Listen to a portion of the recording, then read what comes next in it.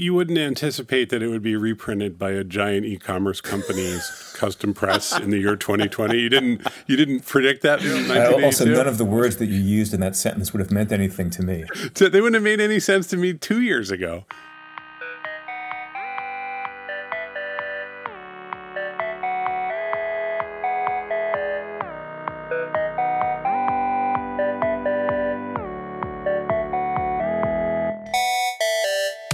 Paul, there were two, I grew up, my first computer was an Atari 400 many years ago. The keyboard wasn't an actual keyboard. It was like a touch screen, like a touchpad. I had a Timex Sinclair 2000 or something. Yeah. Timex, it was bad. Yeah. It was membrane keyboard, 2K. It was a rough scene. And we couldn't afford the 800, which actually had keys to type in. But I used to code BASIC in that terrible membrane keyboard. Anyway, there were two moments you could draw the timeline all the way through for me. It's like Atari 400, Commodore 64, into, the IBM clones, and I kept building my own machines, and eventually 3D cards show up and all that. So I'm watching it all happen. I'm a step behind because we just couldn't afford the latest thing. My friend had an Apple II. There were two moments that stood out to me because they had nothing to do with the hardware. They had nothing to do with the next CPU coming out or the 3D cards showing up. One was Doom. I had an old machine. It was I think a 386. And all of a sudden Doom comes out.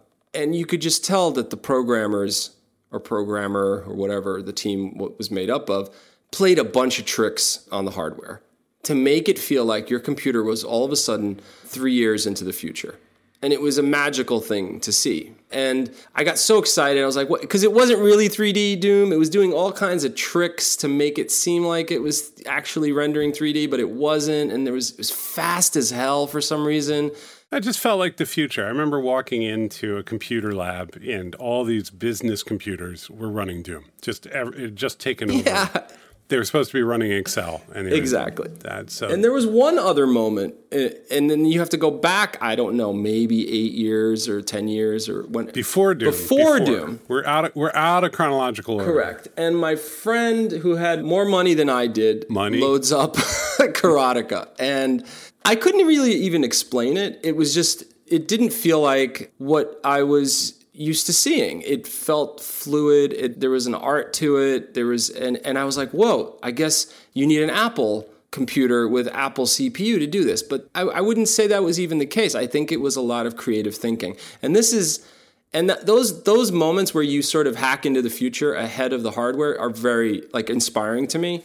And so I'm very excited about today's guest. We have on the podcast Jordan Mechner. Am I pronouncing your name right, Jordan? You did. You even pronounced Karateka right. I thought about Karateka. Oh, as opposed to Karateka. I say Karateka. Okay. I've since found out that I'm the only person in the world who does. Everybody else pronounces it the way you just did. So we won't say right or wrong, but I know what game you're talking about. Okay, good. First off, welcome to Track Changes. It's great to have you on the podcast. Thanks. Happy to be here. We should point out that Jordan kept really careful journals during his time developing games, and Stripe Press, well known as the publisher of such books as, I want to make fun of Stripe Press a little bit, but they publish some amazing stuff, and they have an enormous multi-billion-dollar global e-commerce platform, are producing some really interesting books in tech history, and economics. And so one of the things that they're publishing is Jordan's book, The Making of the Prince of Persia, which is just a very pretty volume. You see the journal entries, you see the sketches that were made, and it's very cool. And things like that. And so, Jordan, welcome. And you know what had struck me? It's just everything is very cinematic in your work. Rich, what's the signature thing? Describe the signature thing, and then let's make Jordan explain how it happened. Just speaking from someone that's on the consuming end of it, it just, you felt like, even though you didn't have a lot of power in your hands at that time, it's just, it's an Apple II looking back now. We've got 6,000 Apple IIs in our pockets now, but at that time, it felt like you left the computer for a second. You were in this place that it was trying to take you to, from the music to just the motion of the characters in the game. A lot of care was put into what would usually not be put into those aspects of a video game at that time. At that time, you were working with a lot of constraints and whatnot. I want to start with this question, Jordan. Like, usually you go down the regular path. What compelled you to kind of go in this direction at that time? Well, it was 1978 when I got my first computer. It was an Apple II, a 16K, and at that time, it wasn't even floppy disks. It was a cassette deck, and so one of the first games that came with the Apple was Breakout. And so I started programming, like everybody, in BASIC, then sort of gradually started dabbling in machine language. But, my first games were, simple, basic language, low-res games. And there were a couple of games out there that just really blew me away. Like, they were just on a completely different level. And one that was also available on cassette, I think it was 1979, was Apple Invaders. It was a Space Invaders clone. And it was just as smooth and just as good as the Space Invaders that I was playing at that time in the arcades, taking rolls of quarters and blowing through them an afternoon after school. So I didn't have any higher ambition at that point than to be able to program a smooth assembly language, high-res game that would feel as professional as Space Invaders. And my first games were, I was literally trying to copy arcade games. I spent about a year in high school trying to do an Asteroids knockoff for the Apple II. I thought, if somebody did it for Space Invaders, why don't I do it for Asteroids? And I actually did it. And that's sort of how I learned programming, was just by banging my head against the wall, making Asteroids for the Apple II. I made a deal with a publisher, Hayden Book Company. I was excited. I was in high school. I was, I had a publishing contract. I was going to be a published software author.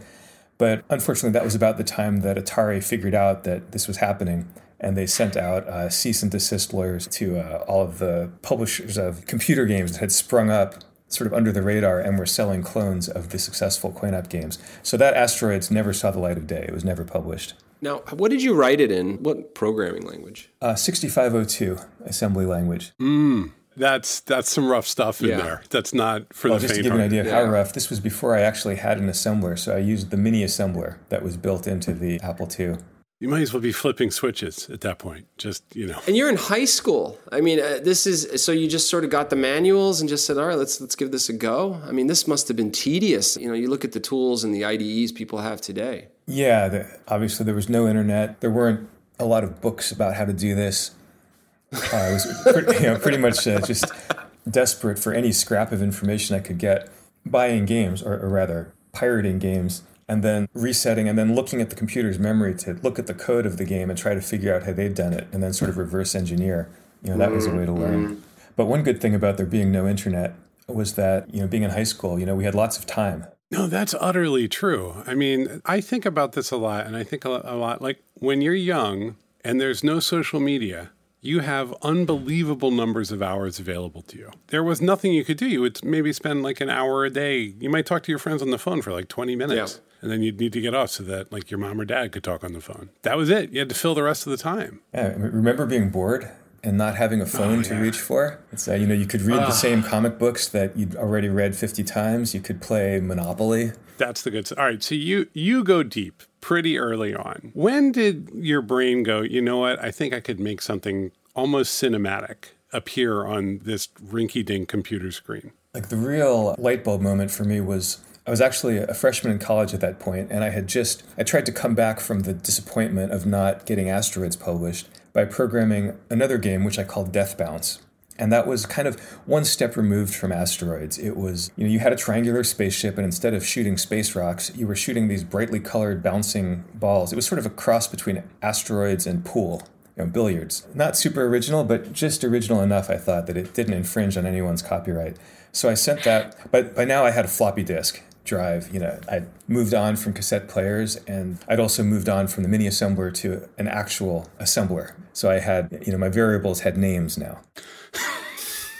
You weren't just operating a processor. It wasn't hexadecimal anymore. So I sent this disk to Broderbund Software, my favorite publisher, who had published Apple Galaxian most recently. And I got a call back from Doug Carlston, the founder and president of Broderbund. This was a thrilling moment for me. I was in my college dorm room, and this was the first contact I'd had from, a heavyweight in the game industry. the real game industry that I aspired to join.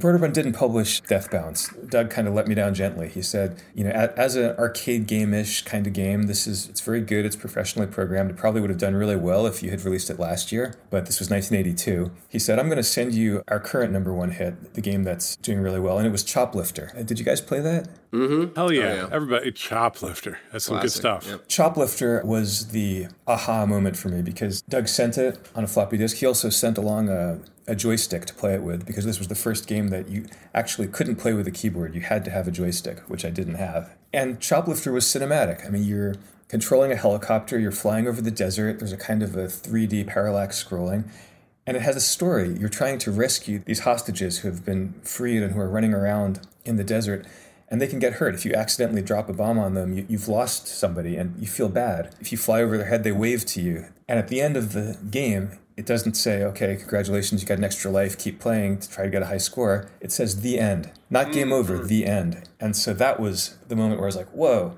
of course. I've been trying to copy the arcade format, which is you have 3 lives and you can get an extra life by getting this many points. That whole structure is created to get you addicted so that you're putting in quarters until you've spent the whole roll. But on a home computer, it's like the economic model is different. I bought the game. I paid for the game. They're not going to get more quarters out of me. Why don't they give me a complete experience? But Choplifter was the first game I'd seen that actually did that. That really, wow, I finished the game. I got to the end. I'm done. Also, I think at that point you're starting to see, and you saw it in Asteroids, probably the first, one of the first, and then in Choplifters, you started to get sort of this feeling of physics, of like real world inertia and motion that felt very satisfying at the time. Choplifter, by the way, was amazing in that regard. It was a real helicopter simulation. And I later found out when I met Danny Gorlin and he told me a bit about the process of making it, that he had earlier versions that were much more accurate in terms of helicopter physics. He just had then ended up dialing it way back to make it easy and fun to play. Right. This happens. I also love how many early games, the narratives end up being about U.S. foreign policy in very strange ways. Contra also, like as you were describing it, I'm like, oh yeah, you'd really want to make that game in the 80s because that was the story. Okay, so this just blows your mind. You've got a joystick. Somebody who runs your favorite game company has told you, go play this. When do you start sort of writing it all down? Are you journaling as a kid? Is this something that starts for you? When did that become part of your process? That was actually right about the time I was a freshman in college, and I started keeping my journal that year, 1982. I was 17, and I just thought, okay, I'm just going to try to write down, not every day, but pretty much write down what happens. So I'll have it later. And yeah, it's funny. You do something every day, and it becomes a habit, and then it's like you can't shake it. It's like I still keep a journal today. I've kept a journal in one form or another, with very few breaks ever since. And I didn't think I would ever show it to anybody. I hid my journal so that nobody could find it and read it accidentally. The backstory here, I mean, the setting is interesting. You're in college now. You're a freshman. You're thinking about creating a cool game in assembly. I got to imagine you're kind of alone here on this, except for this very small population of people who are starting to sniff out that this is where the world is going. I mean, what are you thinking to major in college? Is college sort of another world as you're thinking about this game? Yeah, I should mention that all of the stuff we're talking about was stuff that I was doing instead of what I was supposed to be doing, which was going to classes and studying and having a social life and things like that. No, I was pretty much the only person I knew who had an Apple II in their dorm room. The tool that we all used, that we all brought to college with us, was a Smith Corona typewriter. Yeah, and I had one of those as well. And what school are you at this point? I was at Yale. One of the advantages or disadvantages of a school like Yale is that they really have a liberal arts philosophy. That is, freshman year, they really encourage you to not have any idea what you're going to major in, but to just take classes in a variety of subjects, try to get a well-rounded education. I took that at face value. I actually took classes in film, in classical literature, mythology, sociology. I took one computer science course, but only one because it was so much work. I mean, that was real programming. I was surrounded by people who were really going to be, software engineers. I thought, okay, I'm already spending all of my spare time programming my Apple II anyway. If I'm doing that for school as well, then I'm not going to have any hobbies. So I decided to keep programming as the thing that I did, for myself. But then for my classes, I took other things. And that was actually a big influence on the project that came after Deathbounce, which was Karateka. The fact that I had been seeing so many films in my film studies class, studying early silent film, how things like cross-cutting and close-ups, camera movements, all sort of had this vocabulary of film sort of had to be invented. And I realized that computer games were also like, it was going to be a new art form, a new medium, and that the grammar hadn't been invented yet. We were in the process of inventing it. So that 3 lives, extra life, high score, that was a grammar that had already been created for the arcades, and we had sort of borrowed that wholesale for computer games, just as early films, silent films, had sort of borrowed the vocabulary of theater, of stage plays. And just as early films, after a while, they sort of moved out of that stagey theatrical setup and started having cameras that moved, close-ups, the kind of rhythm of editing. Games we were sort of discovering that too. So when I saw Choplifter, I thought, okay, the sky's the limit. And I started over. I set aside Deathbounce and I started making a game which became Karateka. But it was also inspired by the films that I was seeing in my film studies class, by Japanese woodblock print. The Mount Fuji in the background was really stolen from Hokusai's views of Mount Fuji. And just kind of threw all of this in there. And of course, a healthy dose of Bruce Lee movies. What I love here too is it's kind of like, here's this blank canvas, and no one in the world is taking this canvas that seriously, except for you and, Broder 4 other people. Like a few. Yeah. And you're like, wait a minute. We can actually create something that people will really react to here. And it almost takes like an 18, 19, 20-year-old to do that, right? Because you hadn't internalized a lot of rules. You're just like, I think I could make a cinematic game that feels exciting. Like, I miss that motivation in my own life, that sense of like, let's do it, let's go. Although I can't imagine it was good for you in terms of getting your work done at Yale. No, I was constantly struggling to not fail out of college. And then when I did catch up on my classes, then I started to fall way behind on my computer game and thinking I've wasted all this time. I'm never going to get it done. And that's sort of the fun thing about rereading my journal now. All of those ups and downs, that emotional roller coaster is preserved. You created an impossible situation for yourself. Jordan, what did your parents think of all this? You're at Yale, you got your Apple II, you're having trouble with classes. Like, what's happening there? My parents had I guess you could say, a kind of a laissez-faire attitude towards child rearing. That is, they felt that it would all work out. And they pretty much encouraged us. I had a brother and 2 sisters. They pretty much encouraged us in whatever strange thing we got interested in, figuring as long as we were interested in something and doing something, we'd be okay. So, for me, when I was, 12, 13, 14 years old and spending all my time, drawing comics and trying to make little animated movies, they were fine with that. And then when suddenly I wasn't doing that at all anymore and I was completely obsessed with this Apple II computer programming games, they were fine with that too. So I don't think they actually knew how close I was skating to the edge of failing all my classes and getting kicked out.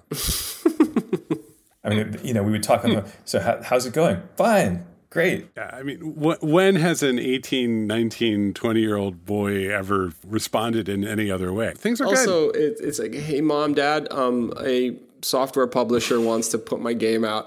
It's like, go to your room. I mean, let's face it. This is not a bad path. It's a lot. No, it's also just it's a hard world to explain, right? Yeah. Like I have a really strong emotional reaction to Choplifter is something that not a lot of people were going to get in that moment. Oh, man. Well, my parents are from a different generation, but they were interested. Like my dad, by the way, he composed the music for Karateka and also for Prince of Persia. That's great. Yeah, he was born in 1931 in Vienna, Austria, so he had a kind of a classical music education. Obviously, the technology was new, but I think he recognized this as something, that at least I was treating it as an art form. Like, I was trying to create a kind of a, in his upbringing would have been called a Gesamtkunstwerk, something that combined elements of animation and storytelling and play. And so when I told him that one of the elements, was sound and music, I mean, he understood and he sat down at the piano and composed the themes. That's amazing.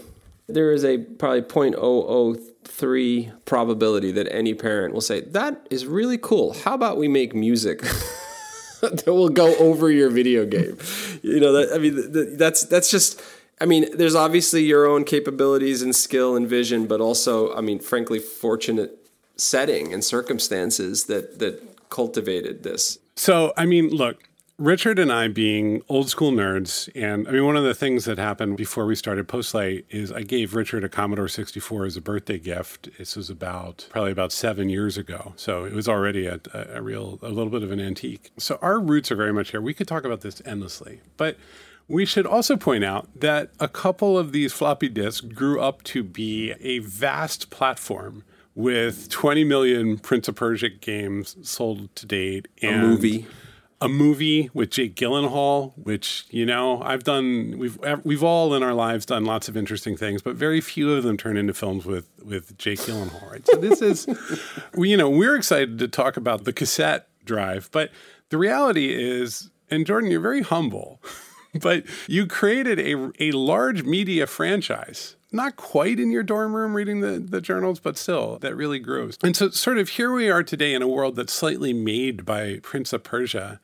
And I'm sort of curious about your vantage point on, games today, because it feels like so many are sort of striving to do what you did and build that franchise, but almost out of the gate.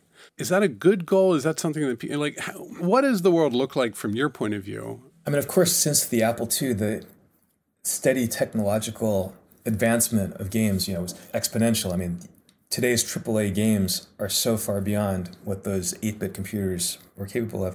But at the same time, it's actually now possible again for one person, in their dorm room or in their basement to make a game which can have a big impact. And we've seen a few of them. Mobile as a platform, where suddenly simple games could once again have a huge success. Mm-hmm. The indie scene, yeah. Yeah, I mean, Minecraft is, of course, it's an outlier, but that's, it's a very simple game. It didn't take a large team or a big budget to make it, but, the impact has been so huge. So it's possible. The barrier to entry for anybody who wants to make games has never been lower. There have never been more tools available. The technology's never been as universally accessible. The market has never been bigger. Of course, at the same time, there's, a huge number of games being constantly made and released, so it's a lot harder to sort of rise above the noise. I mean, to release a game, when the year that Choplifter was released, everybody knew about it because there were only a few dozen games that came out for the Apple II. It was a small market, but it was a small number of games competing for that market. Role play for a sec. If you were to show up in the world, be 18, 19 now, do you think you'd be doing anything like you did? What sense would you make of the world we're in today?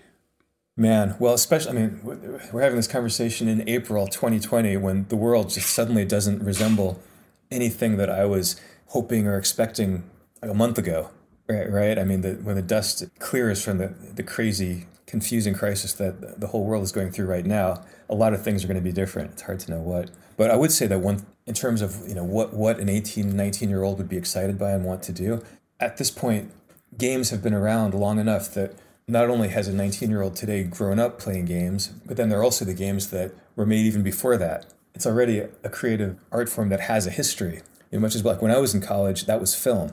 I was excited by the films that were coming out in the 80s, but then there were also films that had been made in the 70s and the 60s and in the 30s and 40s before I was born.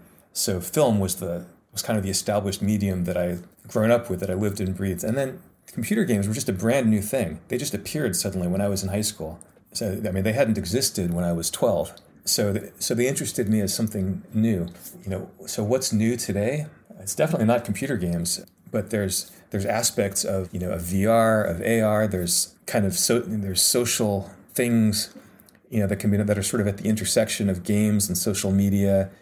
We don't have to go specific. I mean, what you're saying is you'd be exploring new forms. You'd be finding new constraints and playing with them. I think that's the nature of, when you're 18, 19 years old, then you're sort of the right age to take something that's pretty new and then run with it.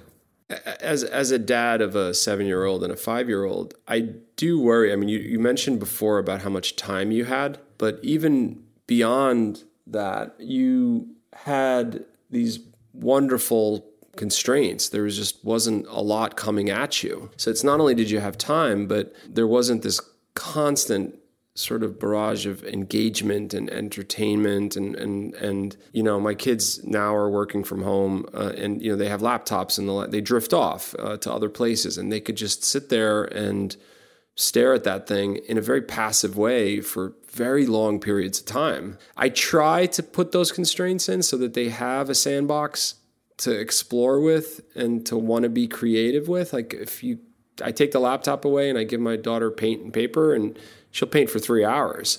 But you have to work really hard to create that space. It's hard to create it because they are so accustomed to, just all of that stimuli all the time. I think, I feel like escape rooms are sort of an antidote to all the shit that's coming at us all the time. It's like, hey, check it out. Like, your phone stay outside and you're going to have to get out of the room. And like, whoa, you know what? I'll spend $80 doing that. So I think that's my only, I fall back into, old man, complaining on the porch a bit here, but that's my only anxiety around this. I think that, that there's always that desire to sort of scratch that itch, but there's not a lot of oxygen in the room. Yeah, I also kind of doubt that escape rooms are going to get marked as essential and survive for the next 18 months. You don't think escape rooms are going to do too well? I don't think that's going to be where a lot of America's money is going to be going in the world's money. That's fair. Yeah, I mean, as a parent, you try to steer your kids towards things that can be, productive and enriching and so on.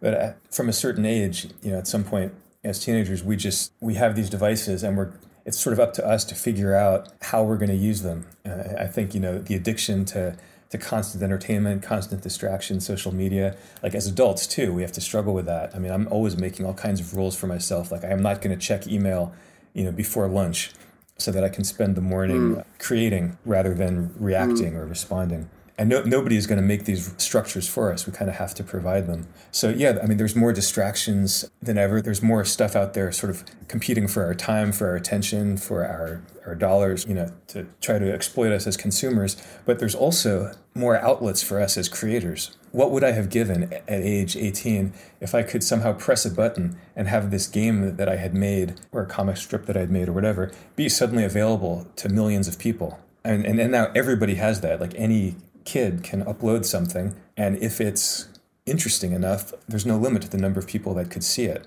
And there's also ways that that the creator could be compensated for that. When I was making my games on the Apple II, I needed a publisher that would duplicate them onto floppy disks, thousands of copies, and put them in Ziploc bags and then later cardboard boxes and distribute them to stores where people could walk in and physically buy them. That was a big barrier to entry that's gone away. So yeah, it's double-sided. So look, I mean, we're always wrestling with this stuff. We wrestle with this stuff on the show, and I think everyone alive wrestles with how to interact with the enormous number of stimuli that are available to us at all times. But you said something important, which is that you have blocked out time for your creative work, and you keep working on things. And so what today? What are you doing with your long and meaningful creative sessions? Well, like all freelancers, I've got a bunch of projects sort of going in parallel, different sizes and different phases. One thing that I'm working on right now, which I started doing about the time that the Prince of Persia movie came out, and it was kind of a reaction to being part of this giant, Disney Jerry Bruckheimer three-ring circus, that took years and involved thousands of people. But ultimately, I was just sort of one of the cooks in the kitchen throwing, my ingredients into the pot. So after that, I did a graphic novel. It was called Templar, about the Knights Templar. It's sort of a 14th century heist, Ocean's 11. Mm-hmm. So it was me and the illustrators, Lewin Pham and Alex Pouvillon. There was something just about the intimacy of that creative collaboration where it came out I wrote it, they illustrated it, and it came out the way that we made it. And it was a 480-page full-color comic book, which was it was kind of epic and yet intimate. So I love that, and so now I'm doing another graphic novel. That will keep a person busy. I've noticed too, you're a lot of sketching. You're in France right now, correct? Yeah, I've been living in France for the last 3 years, and yeah, sketching is it's something that I did as a kid, but it kind of became my hobby again about 10 years ago. It was actually on the Prince of Persia movie set. I started sort of sketching what was around me in a notebook that I carried around with me, just as kind of a way to kind of appreciate and also. Creatively, there's something for me very calming about sketching. It kind of focuses me on what's around me in a way that's not judgmental. It's almost like meditation. But I kept sketching, and now I do it a lot. I'm doing the graphic novels as well. I think as a writer, working with real artists, really accomplished illustrators, kind of gave me the desire to get back and start doing that myself and to try to develop in that direction. So you're always making something, that if it sounds like. Yeah, pretty much since the age of 2, since I could hold a crayon. Yeah. That's the answer. All you have to do to build something great is start making things every day from the age of 2. So, it's never too late to be 2 years old and get started. You also have to be good. Yeah, that's true. Start there. Be good and be 2. This is great. So look, there's a question we always ask, which is if people want to reach you or get in touch or ask you for cheat codes for Prince of Persia what was the most obscure platform it was released on? I was going to say the Sinclair. I mean, that's a UK platform that I never got to play. I've heard about it, but I don't think I ever actually saw one. No, the place to go is jordanmechner.com. And that's my website. Great. It's got links to my past projects and, Also just has some lovely sketches. Like all the things we're talking about they're nice and they're great for your eyes. So I was getting caught up for this interview and spending some time there. So there you go. We've unlocked it. The secrets of creativity, video games, cinematic things, just all of it. We did it. We nailed it. We got it all in this one podcast. And I guess I should finish by mentioning the Stripe Press book that's coming out. And that's, as you said at the beginning, that's a chunk of my old journals that I kept from about the time I graduated from college in 1985, the next few years at Broderbund, developing what became Prince of Persia. It's a hell of a story because it is a time capsule as well as just kind of a classic narrative of somebody who doesn't know exactly what they're doing, but has to keep pushing forward. And so you get a sense of these very slow computers being formed into an industry, and you also get a sense of somebody trying to make a place for themselves. So it's a hell of a read. Very cool. Jordan, thanks so much for joining us. This was really great. Oh, thank you. It's been a pleasure. It's been fun. Thank you. So speaking of craft, if you need to build something, maybe not Prince of Persia, but something, maybe a little more enterprisey, Postlight will build you a great platform. We love our software. We like making it. And we care deeply about design and engineering and product management. It's even in the middle of a pandemic, we are keeping our focus. So get in touch, hello@postlight.com, and we're glad to hear from you. Reach out. Have a great week, everybody. Have a good week, everyone.